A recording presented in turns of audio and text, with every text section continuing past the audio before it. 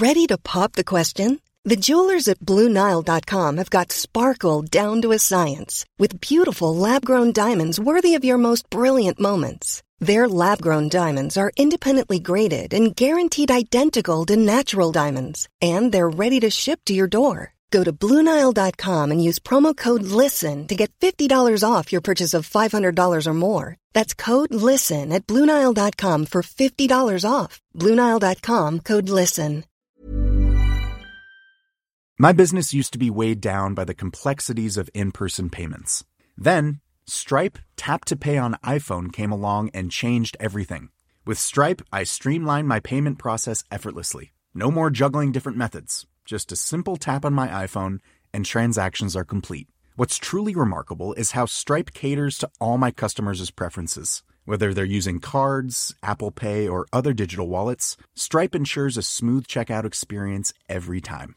Setting up Stripe was a breeze, taking just minutes to get up and running. From local markets to global retailers, Stripe helped me expand my reach and grow my business with ease. To learn how Tap to Pay on iPhone and Stripe can help grow your revenue and reach, visit stripe.com/tapiphone. Growing up on DTNS, YouTube clamps down on some music monetization. Amazon's choice continues to confuse. And how are digital cameras going to survive the smartphone age?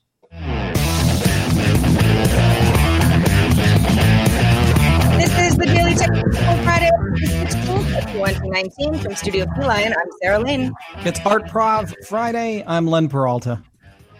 And I'm the show's producer, Roger Chang. We are also lucky enough to be joined by Ant Pruitt, new host at twit.tv. We didn't have that title for you last time you were on the show. Ant, welcome. Hey, appreciate it. Yeah, things have changed just slightly, right? That's great, though. It's great. Congratulations. And thanks for joining us on this Friday, because I know you got a big road trip to take pretty soon. Yeah, just a little bit of a road trip. It's only about 2,700 miles, I think. That's nothing. Yeah, you just do a straight shot. Don't even need to rest. Nice packed show today. Len is going to be illustrating throughout the show. We'll check with him at the end of the show to see what he has drawn us. It's always fantastic, so I look forward to that. And also before the show, if you aren't a patron yet, patreon.com/DTNS is where you can go to get our extended show, Good Day Internet. We were talking about cigars and teacher behavior, and Roger was complaining about something. It was a good time. So patreon.com/DTNS for the wider conversation. But now let's start with a few things you should know. The Bluetooth SIG issued a security notice about key negotiation of Bluetooth, also known as a knob attack, which interferes with Bluetooth pairing procedures, shortens a connection's encryption key, and then allows easier brute force techniques to spy on data transfer between devices. Affected devices use Bluetooth BR EDR, that's also known as Bluetooth Classic, and knob only works if both connecting devices have the vulnerability. Apple and Microsoft have already rolled out patches, and the Bluetooth core specification now requires a minimum encryption key length.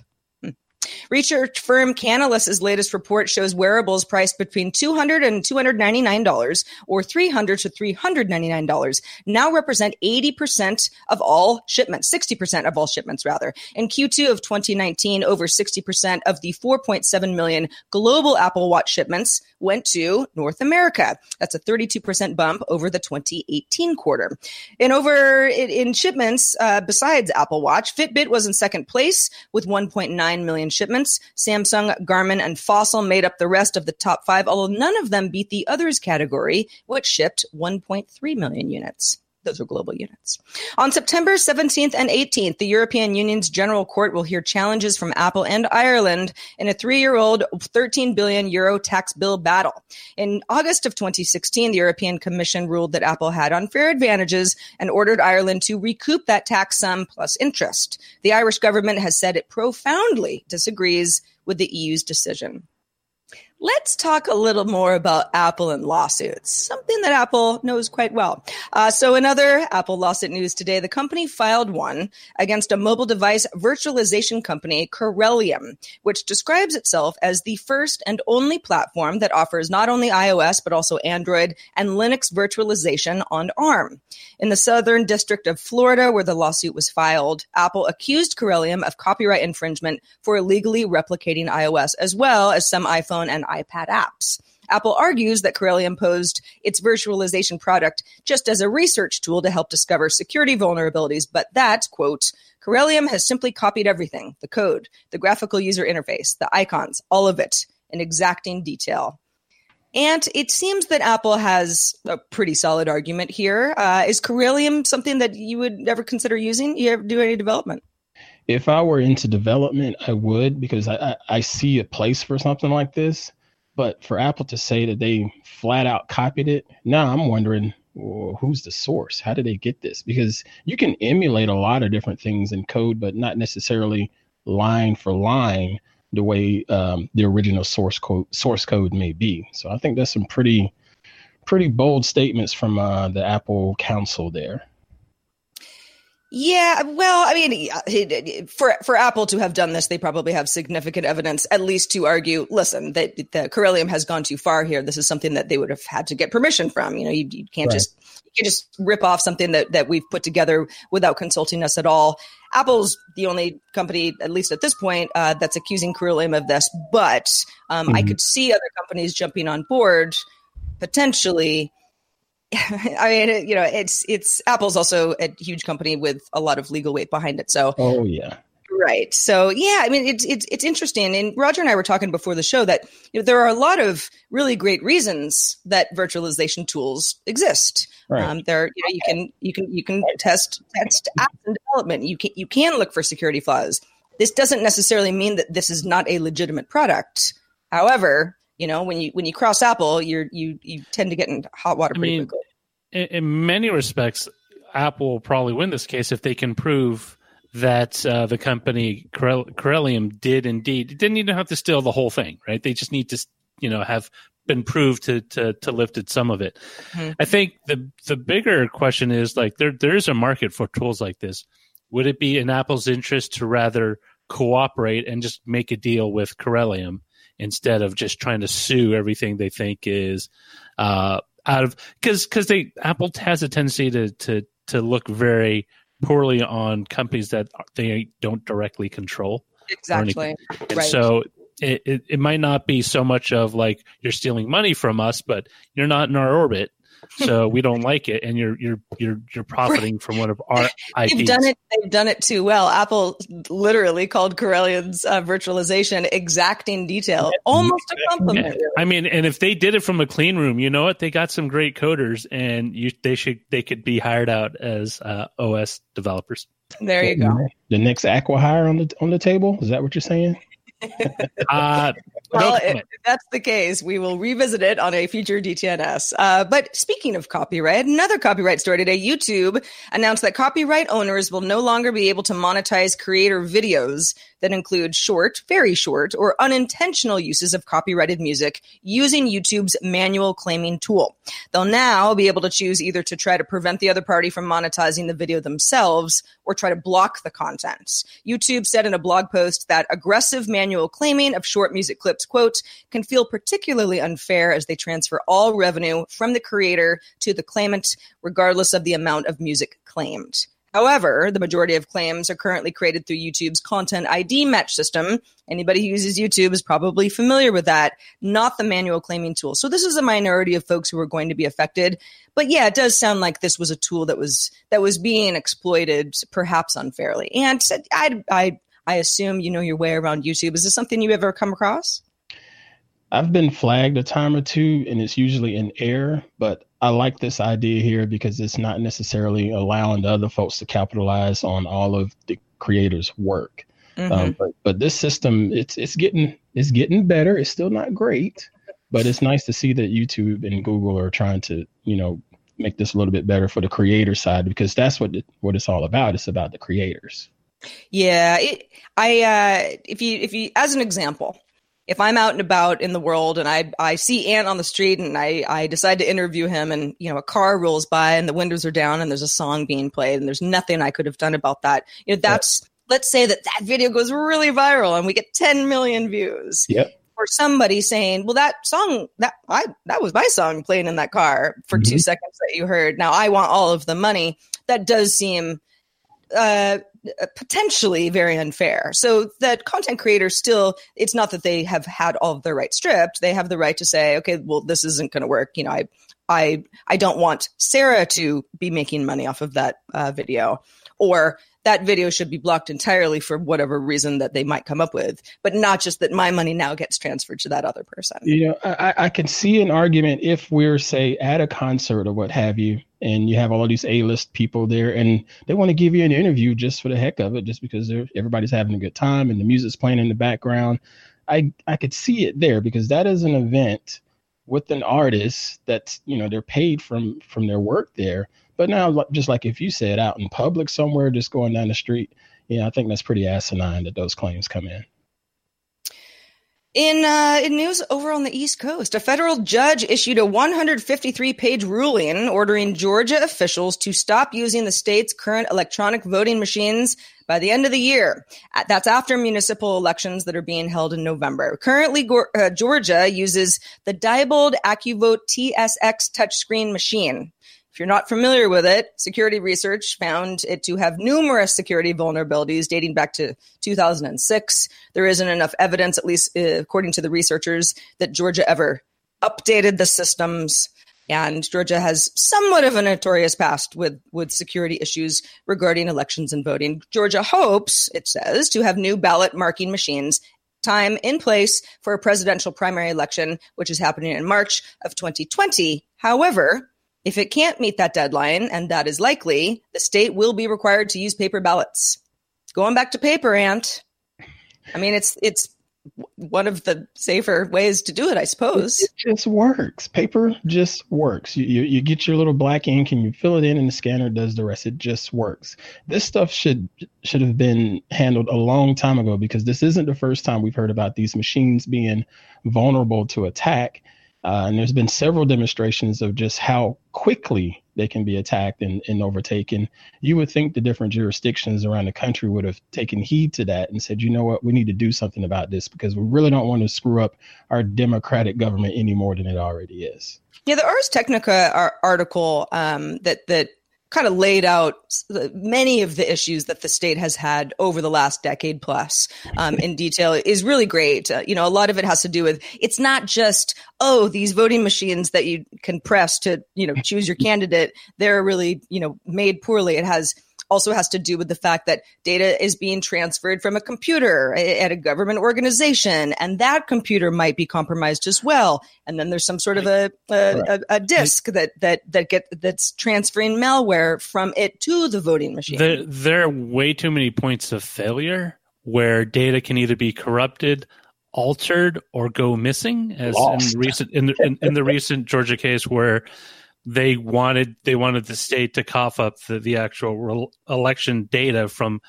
the voting, and it just happened to mysteriously disappear, or quote unquote accidentally erased. The problem is there's no baseline standard of what's considered an acceptable electronic voting machine. Is it one that also spits out a paper ballot so you can go back and then audit the votes, saying like, here's my receipt, this is how I voted. Does the electronic vote match what I, on this paper? There's no way to kind of audit the entire system to ensure that there is an integrity to it. And, no one says like, okay, this is how they should all work. Every state election board can decide what constitutes an acceptable system. One would think there'd be plenty of tax dollars to help fund stuff like this just to get it right. You know what I'm saying? Yeah, it would be. And, those tax dollars always seem to go to other things. And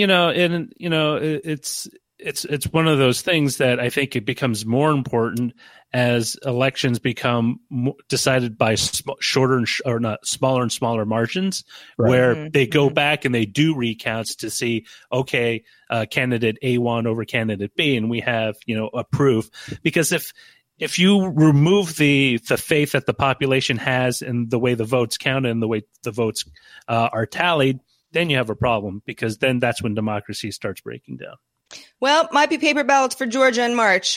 We will see in just a few short months. Get on it, state. Let's see if you can do it. Amazon's recommended items label that it calls Amazon's Choice has drawn many questions about how those products get awarded such a distinction. A pitch deck reviewed by Digiday, which it claims is real, details a 2017 bidding program for the Amazon's Choice badge, essentially offering vendors the ability to bid for the badge by lowering their prices, maybe spending more money on advertising, making it attractive to Amazon and the vendor both. This would give the vendor better placement in search results, which, as we all know, is very important when Amazon is your marketplace. In response, Amazon tells Digiday the program was never offered, but didn't really elaborate. The source tells Digiday that the bidding program did actually run briefly in 2017, but Amazon then rolled it back, and Amazon's Choice badges are now driven by algorithms. The company does claim that it awards product listings that have high in-stock and conversion rates, high customer ratings, competitive prices, and prime shipping. The algorithm sounds like, okay, something that is created. It's an editor's choice that's created by an algorithm. Probably makes sense for Amazon because you got a lot of products to deal with. And I don't know if you've ever bought something that was labeled Amazon's Choice that didn't end up seeming like a very great product, but I have. Sadly, I have too. Yeah.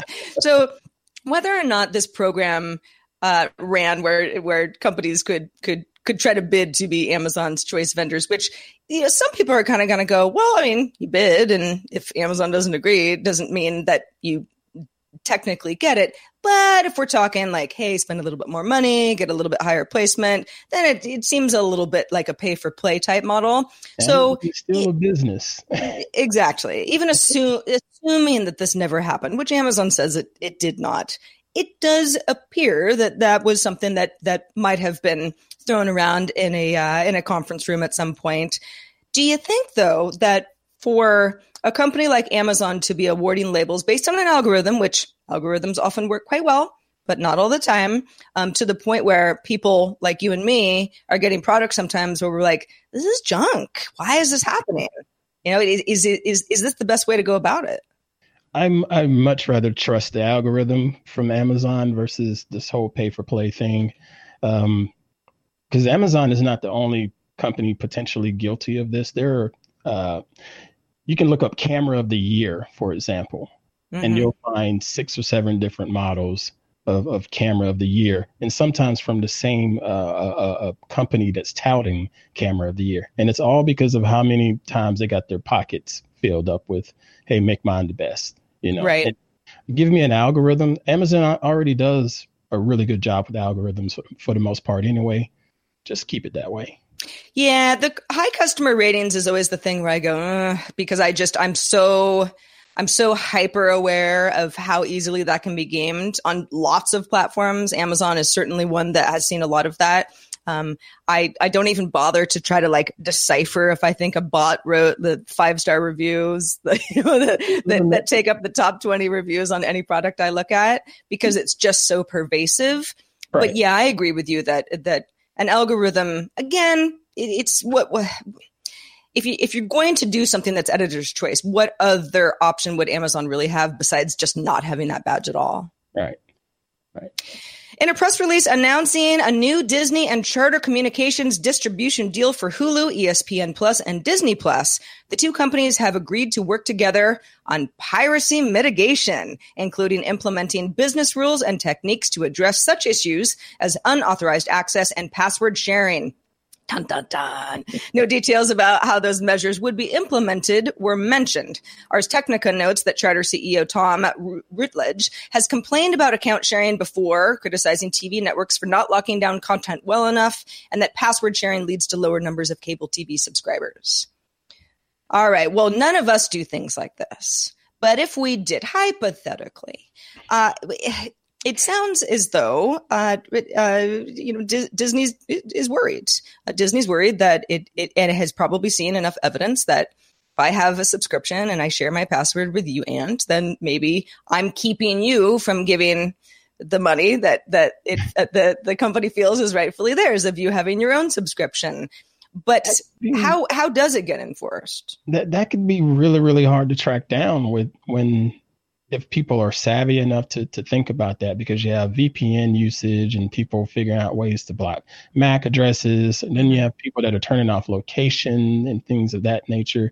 The people that are already pirating this stuff, they're pretty clever. So I think ESPN and Disney and all of those folks are just gearing themselves up for a game of whack-a-mole. And, and it's weird because Netflix has the same issue, but they honestly don't really care, because ultimately more eyeballs mean more eyeballs, and that at some point those people eventually turn into customers. They do sign up for the cheapest package. Right. And some money is better than no money. The other thing is, the simplest way is just, to block it is to have a system where if someone's watching your Disney Plus, whatever, Hulu Plus stream, you don't allow a second one, right? Mm-hmm. Someone signs in with Roger Chang and he's watching. No one else can sign in until I'm done watching. And it's not like they charge you on the amount you watch, right? You pay the $16. It's for the month. Didn't say you can only watch 7 hours a day, 17 hours a day, or 24 hours a day. So if I'm done and no one else is using it, why not let someone else? Yeah, if you've got a big enough household where you might have somebody watching something else in the other room, there might be concurrent streams that could be happening within the same IP address. It's limited to 3. You won't have to worry about geographic, herding. You can only watch in the Bay Area, or you can only watch, in and around Denver, or you can only. Which is what YouTube TV does fairly well, because I've tested the system. Can't have a family member in Arizona. Whoops. But my mom and I actually ran into this, not with Charter. She has DirecTV that she uses for her TV service, and she lives on the other side of California from me. And a couple times when she visited, we just logged into her DirecTV account from my Apple TV app, and we were like, great, this is awesome, because I don't have cable.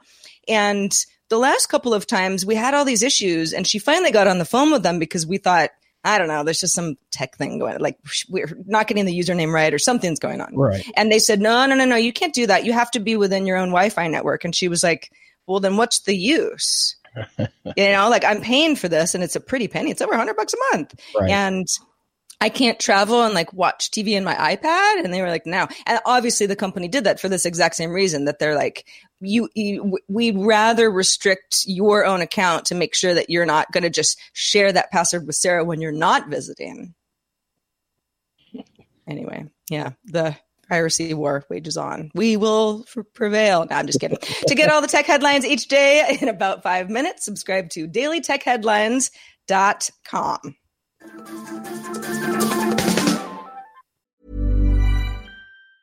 There's never been a faster or easier way to start your weight loss journey than with PlushCare. PlushCare accepts most insurance plans and gives you online access to board-certified physicians who can prescribe FDA-approved weight loss medications like Wegovy and Zepbound for those who qualify. Take charge of your health and speak with a board-certified physician about a weight loss plan that's right for you. Get started today at plushcare.com/weight loss. That's plushcare.com/weight loss. plushcare.com/weight loss. The Claude 3 model family from Anthropic is your one-stop shop for enterprise AI. With models at every point on the price-performance curve, you no longer have to make trade-offs between intelligence, speed, and cost. Claude 3 Opus sets new industry benchmarks for intelligence. Sonnet strikes the perfect balance between skills and speed. And Haiku is the fastest and lowest cost model in the market, perfectly designed for high-volume, high-speed use cases. Join the thousands of enterprises who trust Anthropic to keep them at the frontier. Visit anthropic.com/Claude today. My business used to be weighed down by the complexities of in-person payments. Then, Stripe Tap to Pay on iPhone came along and changed everything. With Stripe, I streamlined my payment process effortlessly. No more juggling different methods. Just a simple tap on my iPhone, and transactions are complete. What's truly remarkable is how Stripe caters to all my customers' preferences. Whether they're using cards, Apple Pay, or other digital wallets, Stripe ensures a smooth checkout experience every time. Setting up Stripe was a breeze, taking just minutes to get up and running. From local markets to global retailers, Stripe helped me expand my reach and grow my business with ease. To learn how Tap to Pay on iPhone and Stripe can help grow your revenue and reach, visit stripe.com/tapiphone. So, Anne, I'm really excited that you're on the show today because we're going to talk about digital cameras, or perhaps the fall of digital cameras, which has been happening for a while. Digital camera market declined about 80% to 19 million unit sales in 2018 versus more than $400 million in smartphone sales sold globally in the same year. If you look at Japan specifically, which has historically had a very robust digital camera market, Right. 8 digital camera makers, only Sony saw profit growth in the most recent annual period. And that was largely not from digital camera sales, but the sensors that Samsung has been making for smartphones that's helping it do quite well.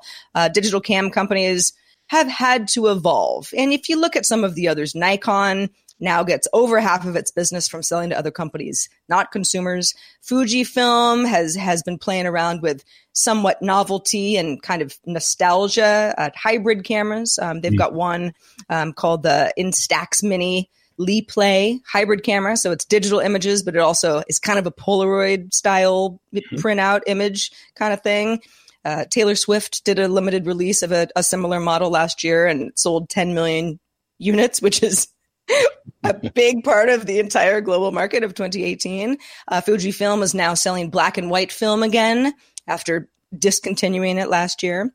Mm-hmm. And Canon still has, if you look at Japan again, over 60% of the share, or just under 60% of the share of DSLRs.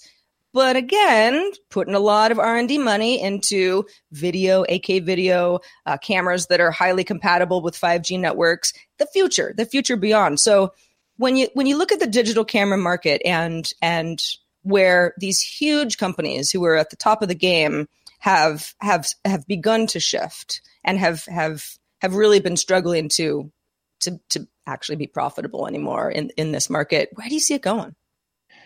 I think it's a couple of things, and it sort of reminds me of the iPhone and the troubles that they used to have as far as getting more sales. People didn't need to buy them as often because they just worked. And now you're talking about a physical DSLR that's not as easy to carry around as a camera. They're going to look back at the camera that they have and say, you know what, this is just good enough. It's doing everything that I need. I don't necessarily need to update, upgrade, or what have you. But there's still always that niche, where Canon can eventually come around and make their mirrorless side of it a little more fascinating for consumers other than professionals. And that could boost sales. They've tried it with this EOS RP. The big time professionals hate that camera, but that camera is not for them. And Canon gets that. Canon's taking a lot of heat, but they understand that camera is going to reach more for those folks carrying the smartphone around that says, man, I really wish I had a real camera with me today so I can take this shot. There's so many times that I've been approached on social media with people saying, you know what, I should probably go buy a real camera instead of using my phone, because every now and then regular Joes, if you will, they just like to take nice standard shots outside or wherever they are. That's not all blurry from the smartphone. Yes, smartphone cameras are great. They are really, really good. But sometimes you can really capture that memory with a nice larger crop sensor and store it somewhere, get it printed without it having any type of pixelation or anything like that. It's a very interesting market, because if you want to see what's happening, I'm going to pull up this chart of basically where the graph of where the market is. It's the digital camera market is actually dropping back to where it was before digital cameras were a thing. And a lot of that has to do with smartphone. Now, it's not just image quality. It's the fact that it's connected, right? Want to get that pic of me and grandma at the Grand Canyon on Facebook. Yep. How am I going to do that from a DSLR? I got to, load it in on my computer and then send it out that way, or have some sort of wireless connection. Convenience factor on smartphones is tremendous, as is the ability to quickly add whatever you want, onto your social media networks. And that's kind of been the conundrum for a lot of these companies. Canon, Nikon, Sony have all implemented some sort of feature to upload, if not directly, just faster getting those photos off. Yep. And part of it is cameras have been engineered from a very camera-centric point of view. I mean, a photographer point of view. In other words, it was designed for a very prosumer, enthusiast, professional mindset. A lot of people just want to take pictures by pressing a button, not worry about aperture, shutter speed, how well I'm holding the picture. They just want it done for them, which is why so many smartphone companies have been implementing some sort of post-processing feature, because although the sensors are smaller, you can do so much more with the smartphone in post-processing after the fact. Where I see the market going is that there has to be some of these companies that fall out or switch over entirely to a different product, whether it's software only, or if it's lenses, or if it's some sort of hybrid. Canon, Sony, and Panasonic have been pretty well known for implementing video camera features in their DSLRs and their mirrorless camera lenses. And having a hybrid is great, because then people kill two birds with one stone. They can take advantage of the same awesome lens set that they use for still photos and use it for video.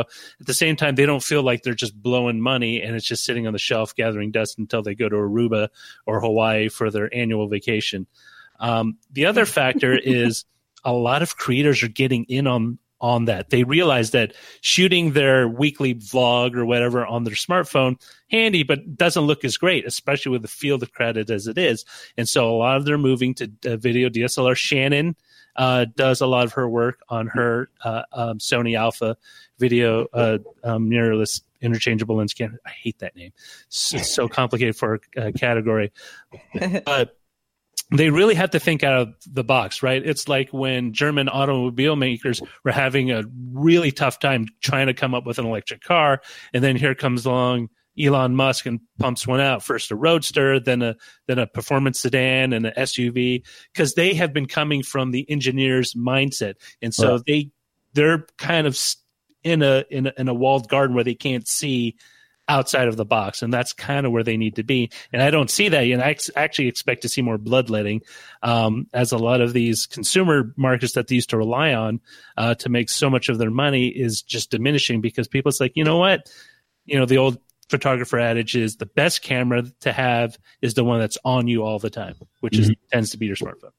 I still think that these manufacturers can play the long game and do what Canon is doing with that EOS RP. I have it back there. I have a review unit, and I'll say firsthand, it's not the best camera. It's not. But I could put my hat on as if I'm like my great uncle or someone that loves to take photos, and replace that camera that he's currently using. I think he uses like an old Rebel or something. He would love this camera. I mean, it would blow him away. It would give him a little more detail. It would give him a few more features and specs and so forth. And he would keep that for years. If they could marry the functionality of a smartphone that you just dock with a lens and a sensor, you leave all the intelligence to the phone can process it, the phone can send it to your parents, you can send it to Facebook, send it to Twitter for you. I think that would make a lot of sense, because, a lot of, any photographer knows more than half of what you pay for a camera is in the glass, the lenses, right? Lens. And then, the sensors get upgraded. It's great. You can ditch the body, get a new one. But, if you can marry those two, and they've tried with not so much great success, because they've always ended kind of yeah. But I think that's the ultimate marriage, is they can marry that to a smartphone without feeling that they need to do all of it, right? We need to have the firmware, we need to have the sensor, we have the wireless, we need all of it in the complete package, and it's just an accessory like everything else. I can tell you, I have a Canon EOS R, the grown-up version of the RP, and I've been using it for a while now, and between this and my 80D, anytime I go out to a sporting event for my kids or whatever else, everybody wants to take pictures with their phones, but as soon as the game is over, they're all coming to me asking if they can get a copy of my pictures, because the convenience is there, but the fidelity still resides in these. And I think that's where you're right. We went for a period where everybody wanted a digital camera because they were just great and you could do so much. But now it's getting to be where everybody has an okay camera in their pocket. But when it comes down to the fidelity and just the features and the pictures you can get, especially action shots, I really think the DSLR are here to stay. They just may become more niche, and that's fine with me. As a camera enthusiast, I'm fine with that. there are some people that still want to print photographs to put on the wall in their homes. I'm a person who wants to do that. So 9 times out of 10, they're going to look to me or look for Amos and say, what did you grab? Because I want to put this up as a memory in the game room or something, you know? Well, thanks to everybody who participates in our subreddit. You can submit stories. Maybe they're about digital cameras. Maybe they're about something else. And vote on them at dailytechnewsshow.reddit.com. We will not make you use paper ballots. We're also on Facebook, facebook.com/groups/Daily Tech News Show. All right, let's check in with Len Peralta, who has been drawing up a storm this entire show. Len, what do you got for us today? Well, I have just had this problem with digital cameras this week. I visited the Jim Henson exhibit, and I wanted to take really great pictures, but I also wanted to share them immediately. And this is my take on the I don't want to say it's a death of the digital camera market, but you did use a gravestone and all. I did. It's a gravestone, and it's a millennial in front of it posing as a selfie. Even the duck lips. Wow. Yeah. She's done it all. And the bikini. Yeah, there you go. So if you are interested in this image, this is available on my Patreon right now. If you're a Patreon subscriber, patreon.com/Len, or at my online store, lenperaltastore.com. Very cool. Thank you, Len. And by the way, the last person to speak on our wonderful digital camera discussion was Amos, who I didn't introduce at the beginning of the show, but I'm glad you jumped in, Amos. Also, thanks to Ant Pruitt for being with us today. Ant, where can folks keep up with all of your fabulous work, digital camera and otherwise? Check me out over on Instagram at ant_Pruitt. Very cool. You know who gets the DTNS choice label? It's real. Yes, it's not chosen from an algorithm or anything. Our patrons, you can become a DTNS member and get ad-free RSS feeds, extra content each week, bonus episodes of the show, and a lot more. Sign up at patreon.com/DTNS. If you've got feedback for us, we'd love to hear it. Our email address is feedback@dailytechnewsshow.com. We're also live Monday through Friday, 4:30 p.m. Eastern, 2030 UTC. Find out more at dailytechnewsshow.com/live. And we'll see everyone on Monday. This show is part of the Frog Pants Network. Get more at frogpants.com. Diamond Club hopes you have enjoyed this program. Hi, this is Janice Torres from Yo Quiero Dinero.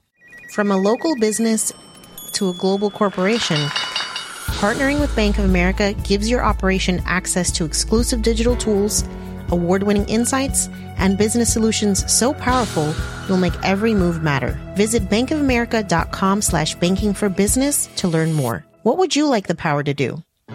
Bank of America, N.A. Copyright 2024.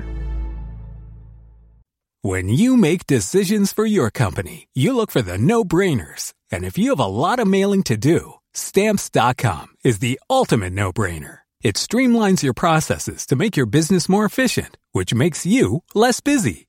Mail checks, invoices, legal documents, and everything you need to keep your business running with Stamps.com.